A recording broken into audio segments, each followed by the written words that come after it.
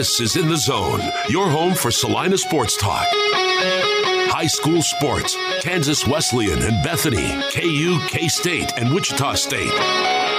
Wait, is there anything these guys don't cover? You're in the zone.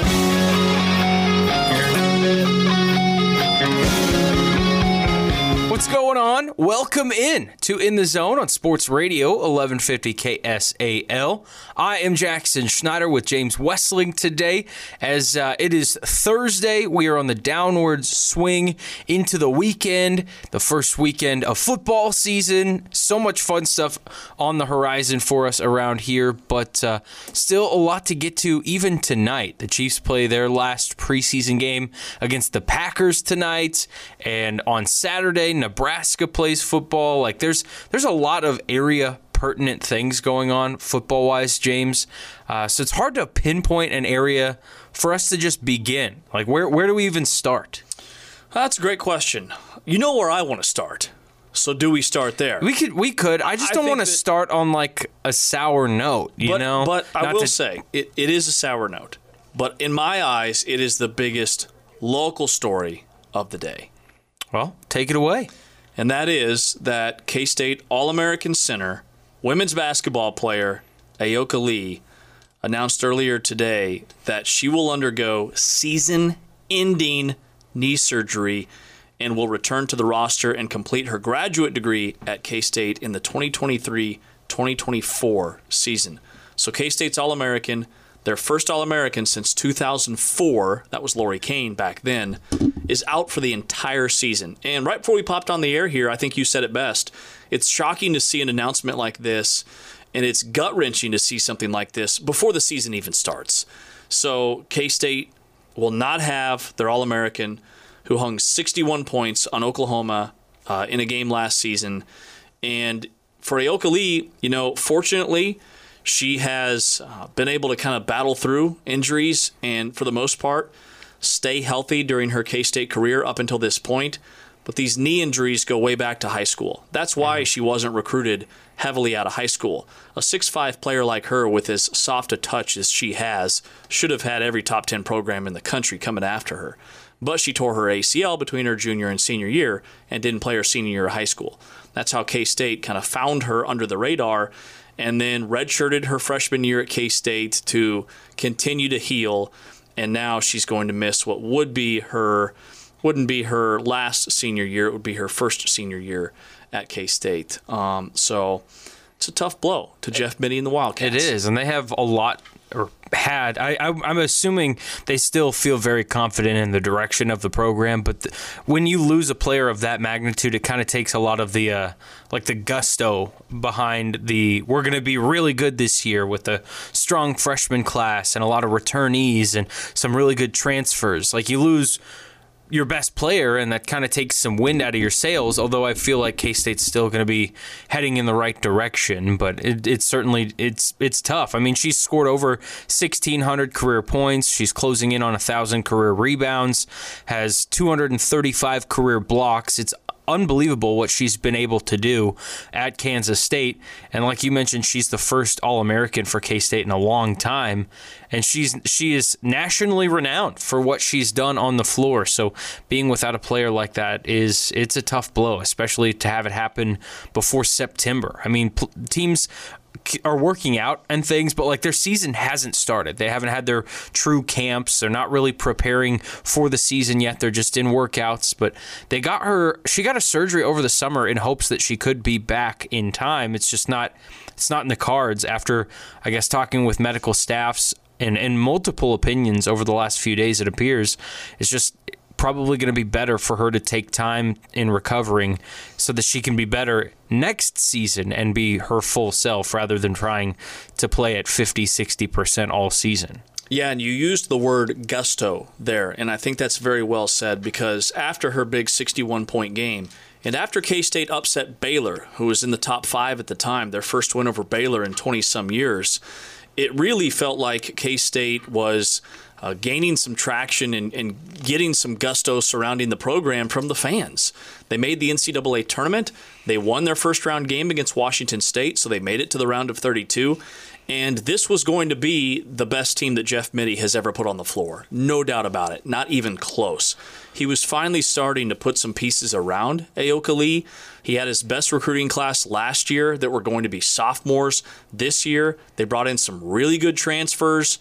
And this team, from top to bottom, I thought could have contended for a Big 12 championship. Now, Baylor and Texas are always in the way, but they would have been in the mix, and they would have been a lock for an NCAA tournament bid. Now, if Jeff Mittie, who just got a contract extension over the summer, he's going to be with K-State, I think, until 2028 now on paper. If Jeff Mittie gets this K-State team to the NCAA tournament, he deserves Big 12 Coach of the Year. To put Ayoka Lee's numbers into perspective, okay, she had better numbers last year than Michael Beasley had during his lone season at K-State. Okay, if you want a women to man that's reference, impressive. Her numbers in terms of her points and rebounds and blocks per game were better than what Michael Beasley did during his year at K-State on the men's side. So she can ball. That's hard to believe, but that's really impressive. And I just pulled it up because I was curious, but K-State, their schedule, non-conference-wise, is not a walk in the park this coming season. They're going to play Wisconsin at the Brewers Stadium, which we talked about at one point because we got it confused thinking K-State's men's team was going to be participating in that. And they play Iowa at home, and Iowa's a top 25 program. They'll go to the Paradise Jam and play Clemson and Arkansas.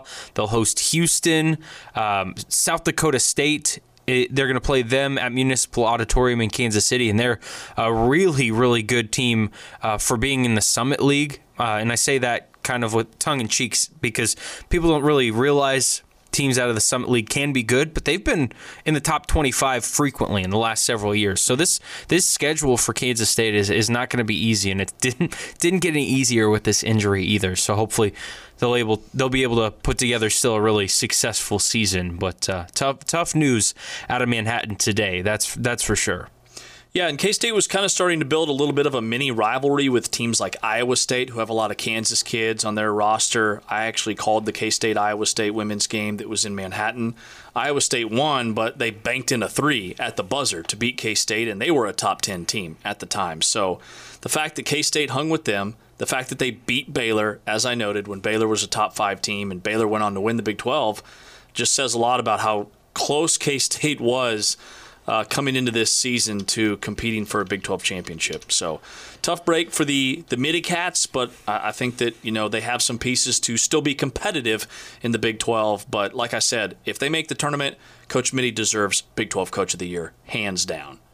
They really do. And man, I'm hopeful because I do think Jeff Mittie has a really good staff around him, and I think he's a really good coach.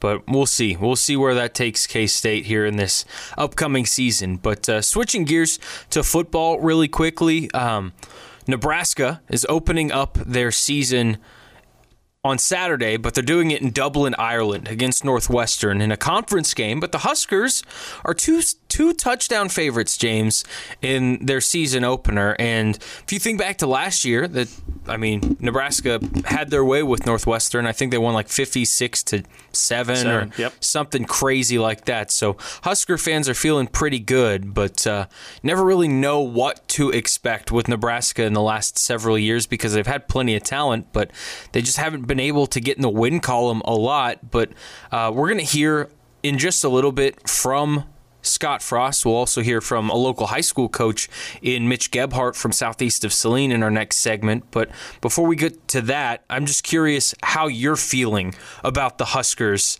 and their season opener coming up on Saturday. Yeah, so coming into this season, if Nebraska can kind of, in a way, get out of its own way, and if they can get the much-needed improvement up front on the offensive line that we've been harping on them for months now, if they can do that, I think they can be an eight-win football team. I think they can completely flip the script from last year and get to 7-5, or as I noted, 8-4 in the Big Ten. They brought in 4 really solid transfers who are all going to start right away on offense. 2 electrifying receivers in Marcus Washington and Trey Palmer. They brought in a grad transfer who's going to start at left guard, Kevin Williams. And then they brought in a new quarterback, Casey Thompson, who was really good at Texas last season. He was not the issue down there in Austin.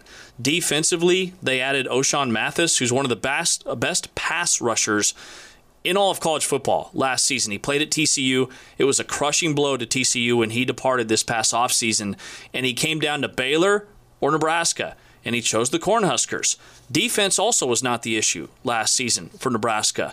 They were in every game. I mean, just the fact that they had every one of their losses was decided by a touchdown or less outside of the Ohio State game, and that final score was even misleading. That was closer than, just as close as all their other close losses. Like I said, I just think that they have some pieces to do some good things this year. With that said, Northwestern remembers that 50-point beatdown from a season ago. They know they're a 2-touchdown underdog, and these Ireland games, I just think they mess with teams. I have a tough time believing that one team is going to blow out another team when you're making that long of a trip and turning it into everything that it's going to be turned into with the media hype and just being in a different country. I just have a tough time believing this game's going to be a huge spread.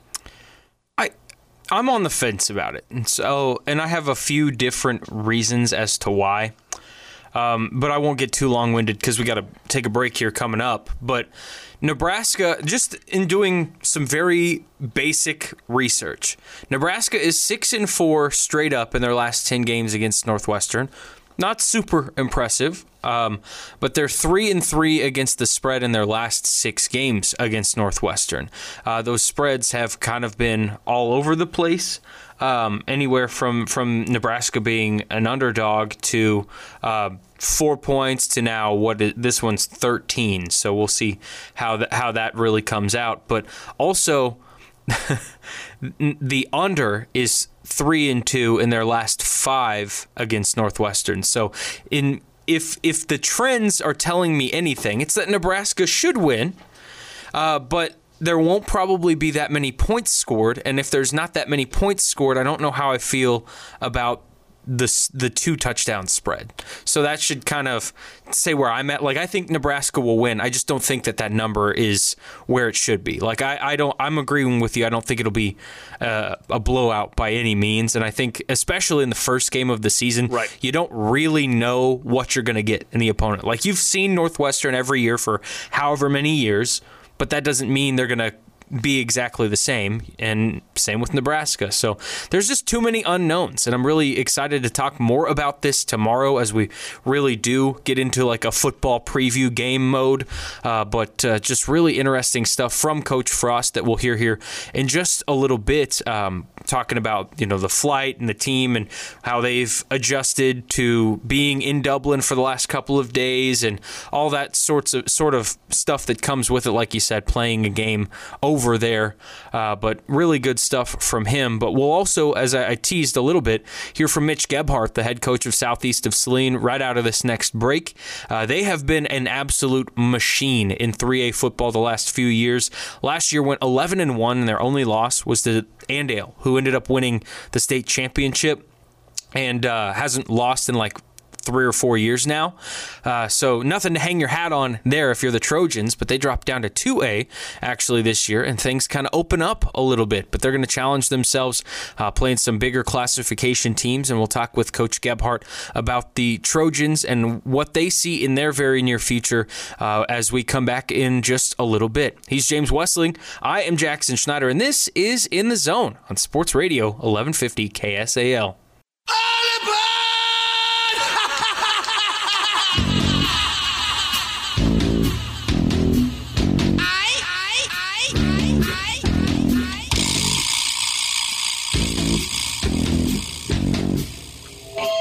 Welcome back to In the Zone on Sports Radio 1150 KSAL. I am Jackson Schneider with James Westling in studio today. We've got some football audio to get to, but first want to remind you that In My Home is the home health division of OCCK. They're your local provider for skilled nursing, home health aid, physical, speech, and occupational therapy, all provided in the comfort of your home.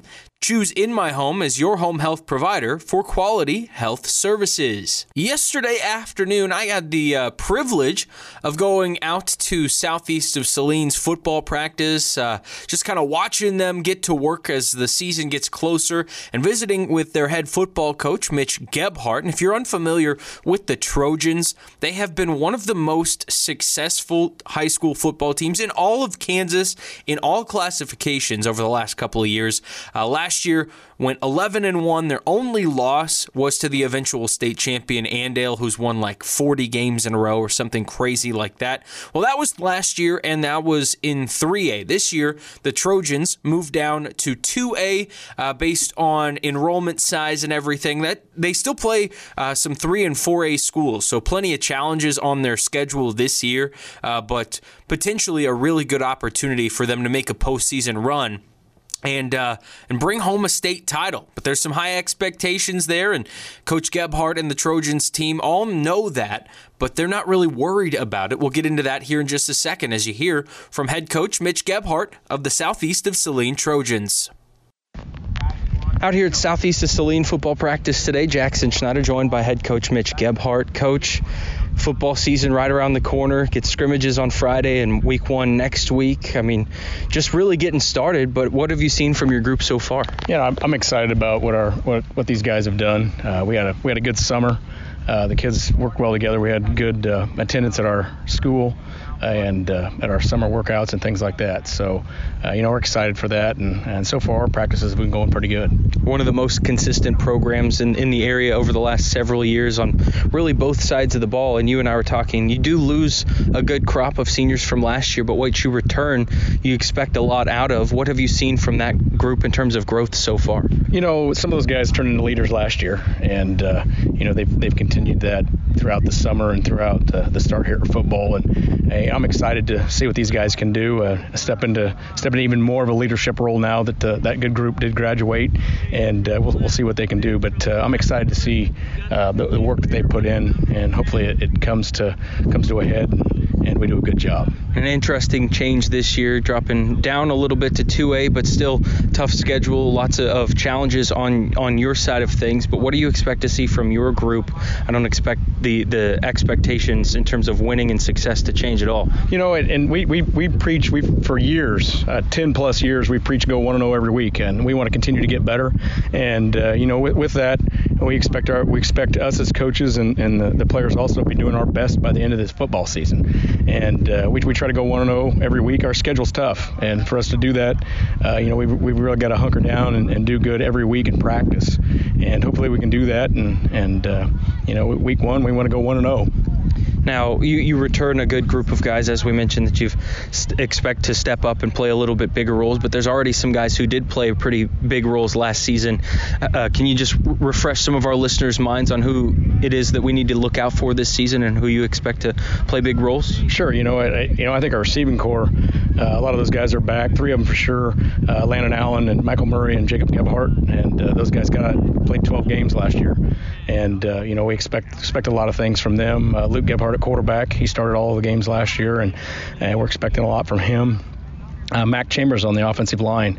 He didn't begin the year last year starting, but he stepped into a role when Dalton Bunch got hurt last year, and he became one of our best offensive linemen. Then did an outstanding job. So those guys on the offensive side of the ball.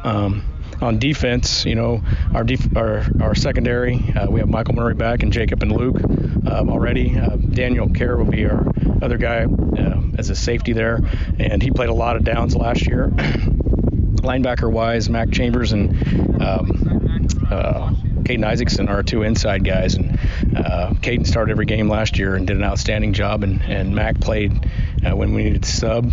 And then outside, again, Landon Allen, he's a force there. He had an outstanding season last year, and we're expecting a lot of things from him. Luke Obermeyer also returns as an outside backer, so those guys are good and do an outstanding job. Defense and offensive lines, we've got some guys that are going to be a little new.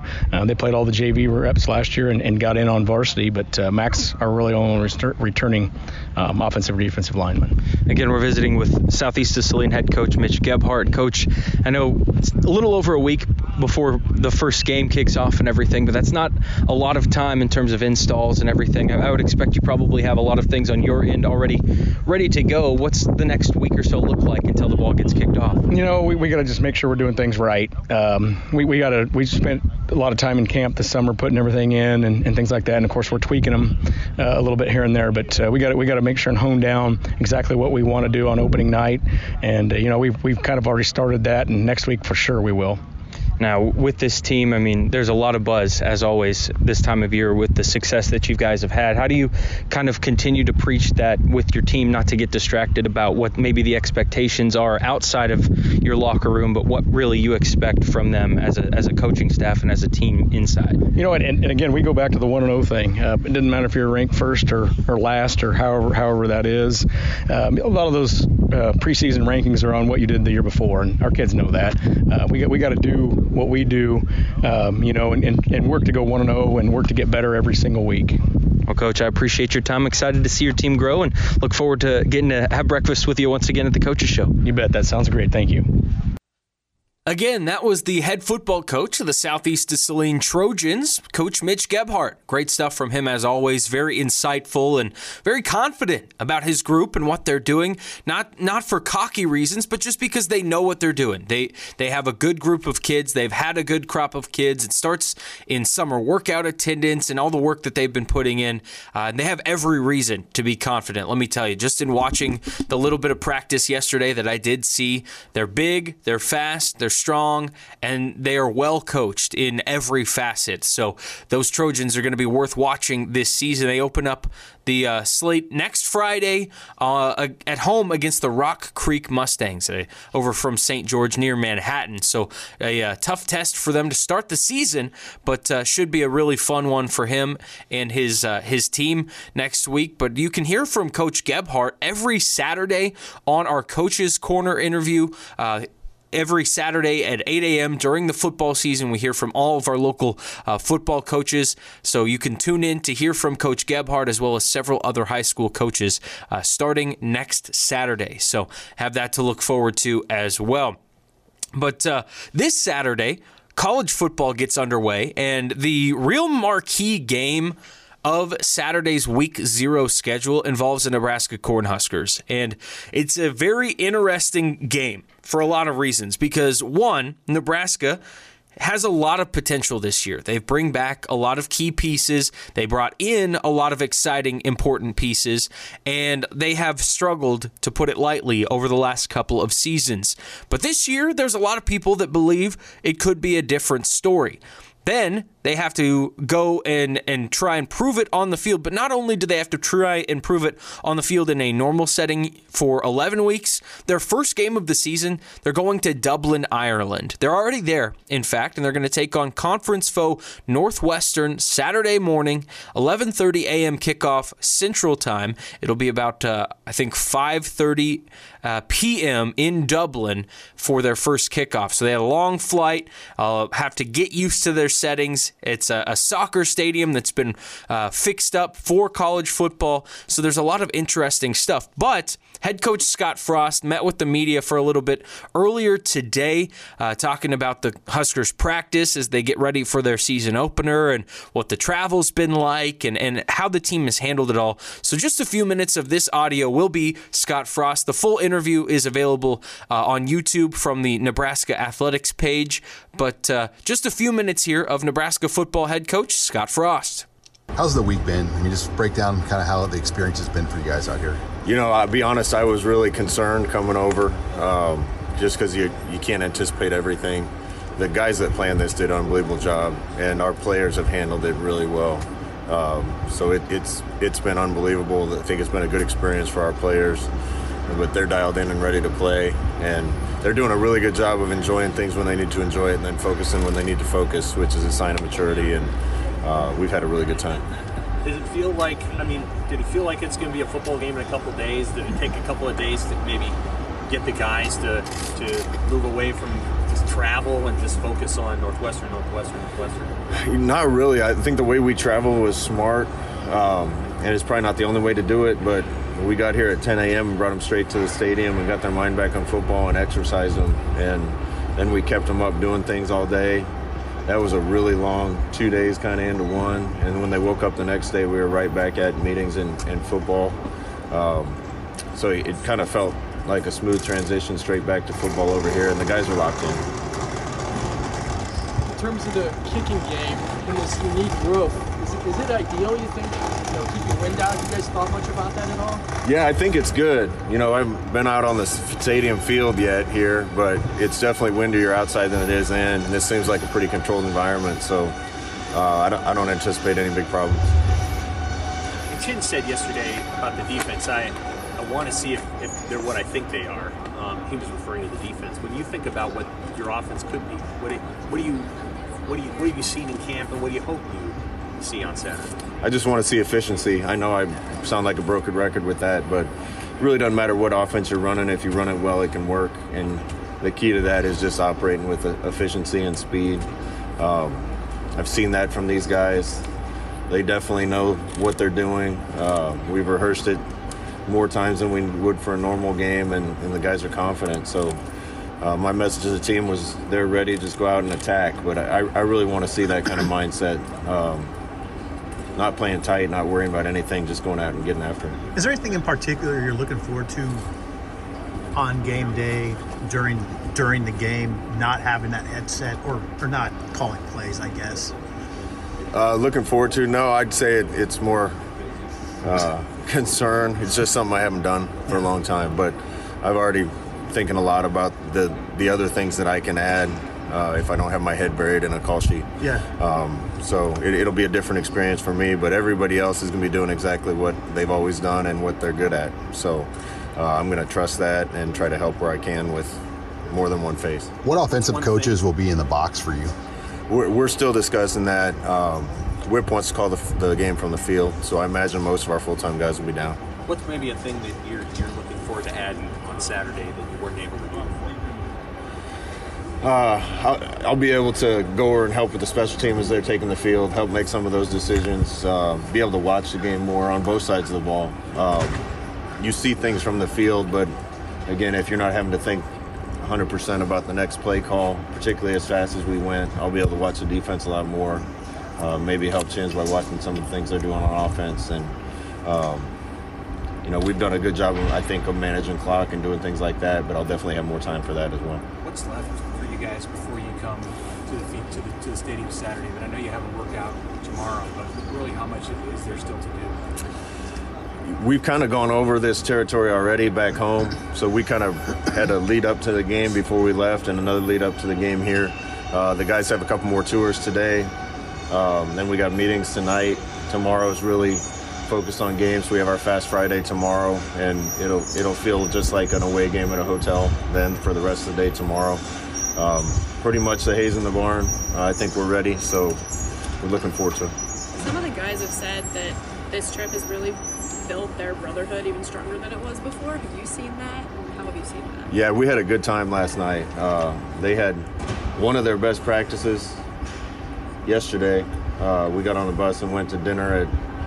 They saw some traditional Irish music and some traditional Irish dancing. I think some of the old coaches like me were the only ones that knew some of the lyrics to the songs, but they really got into it, enjoyed it.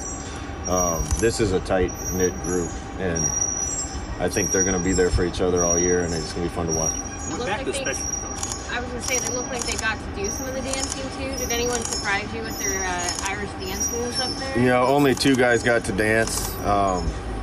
Borkercher and Va both danced. I know for sure Va isn't Irish. I don't know about Bork. They held their own.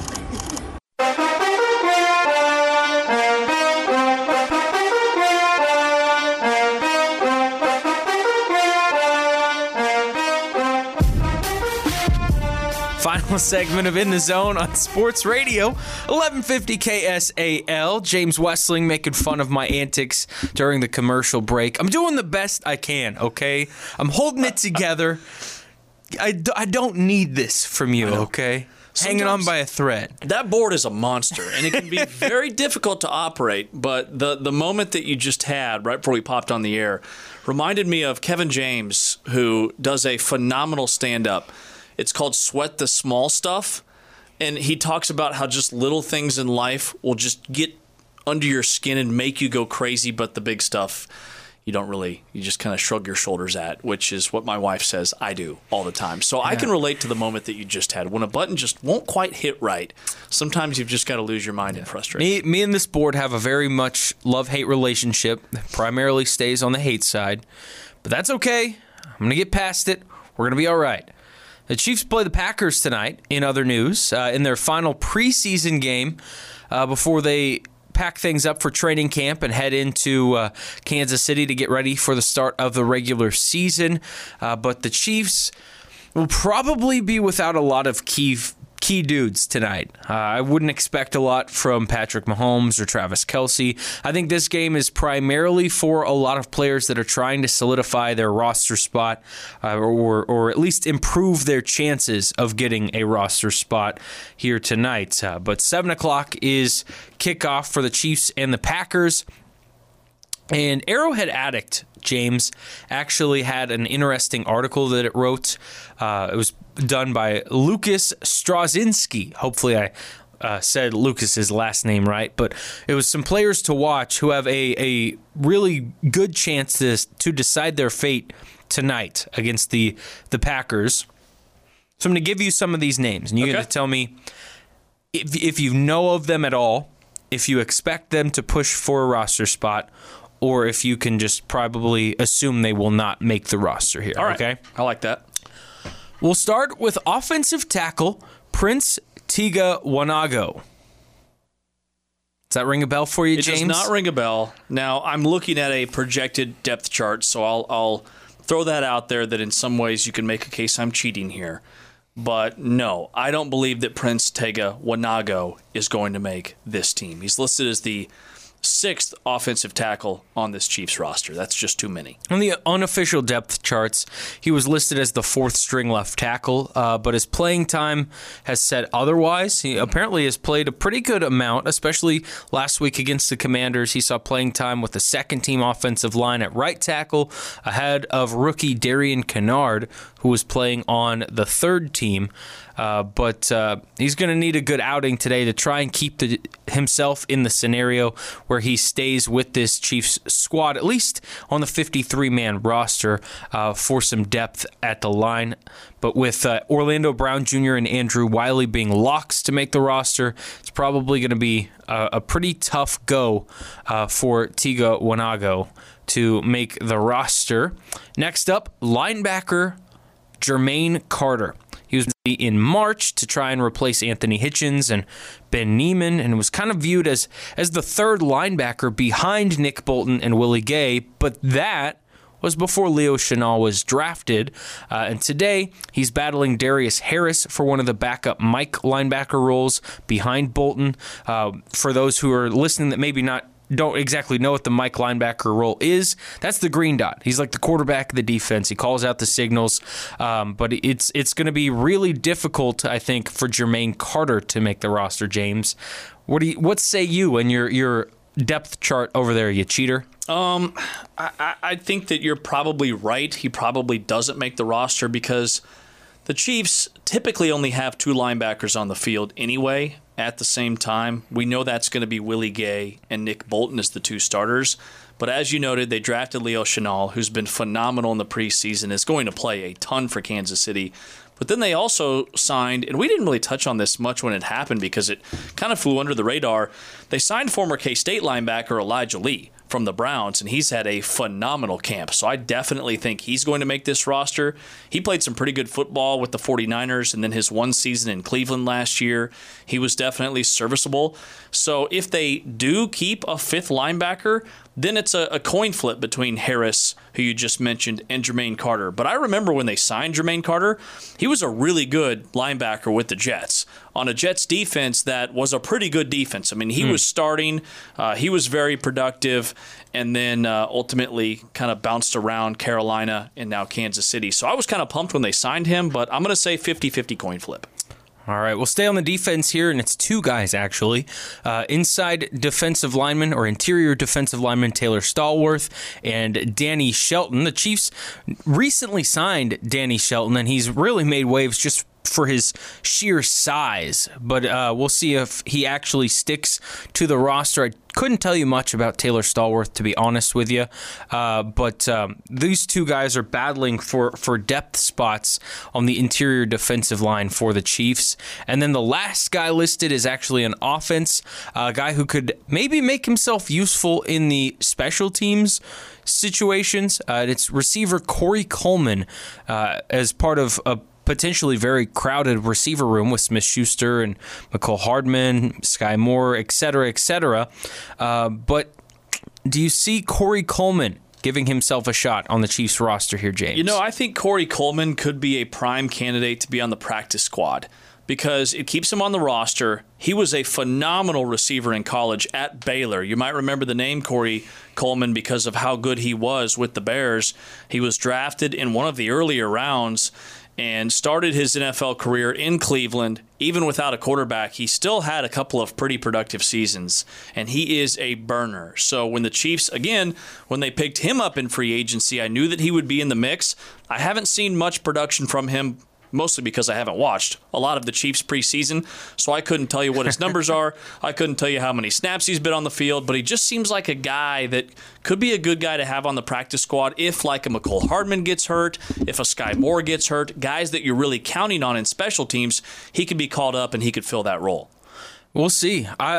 These are all guys that you're probably going to see a lot tonight because the Chiefs coaching staffs and the front office folks, they need to see a lot of reps from these guys to make sure they're making the best decision possible and trying to get this roster from the 80 that it is at currently down to 53 by next week. So a lot of cuts to be made, a lot to be learned from tonight. You may not find it as exciting with all those key players really not getting a lot of action, but it's very, very important stuff.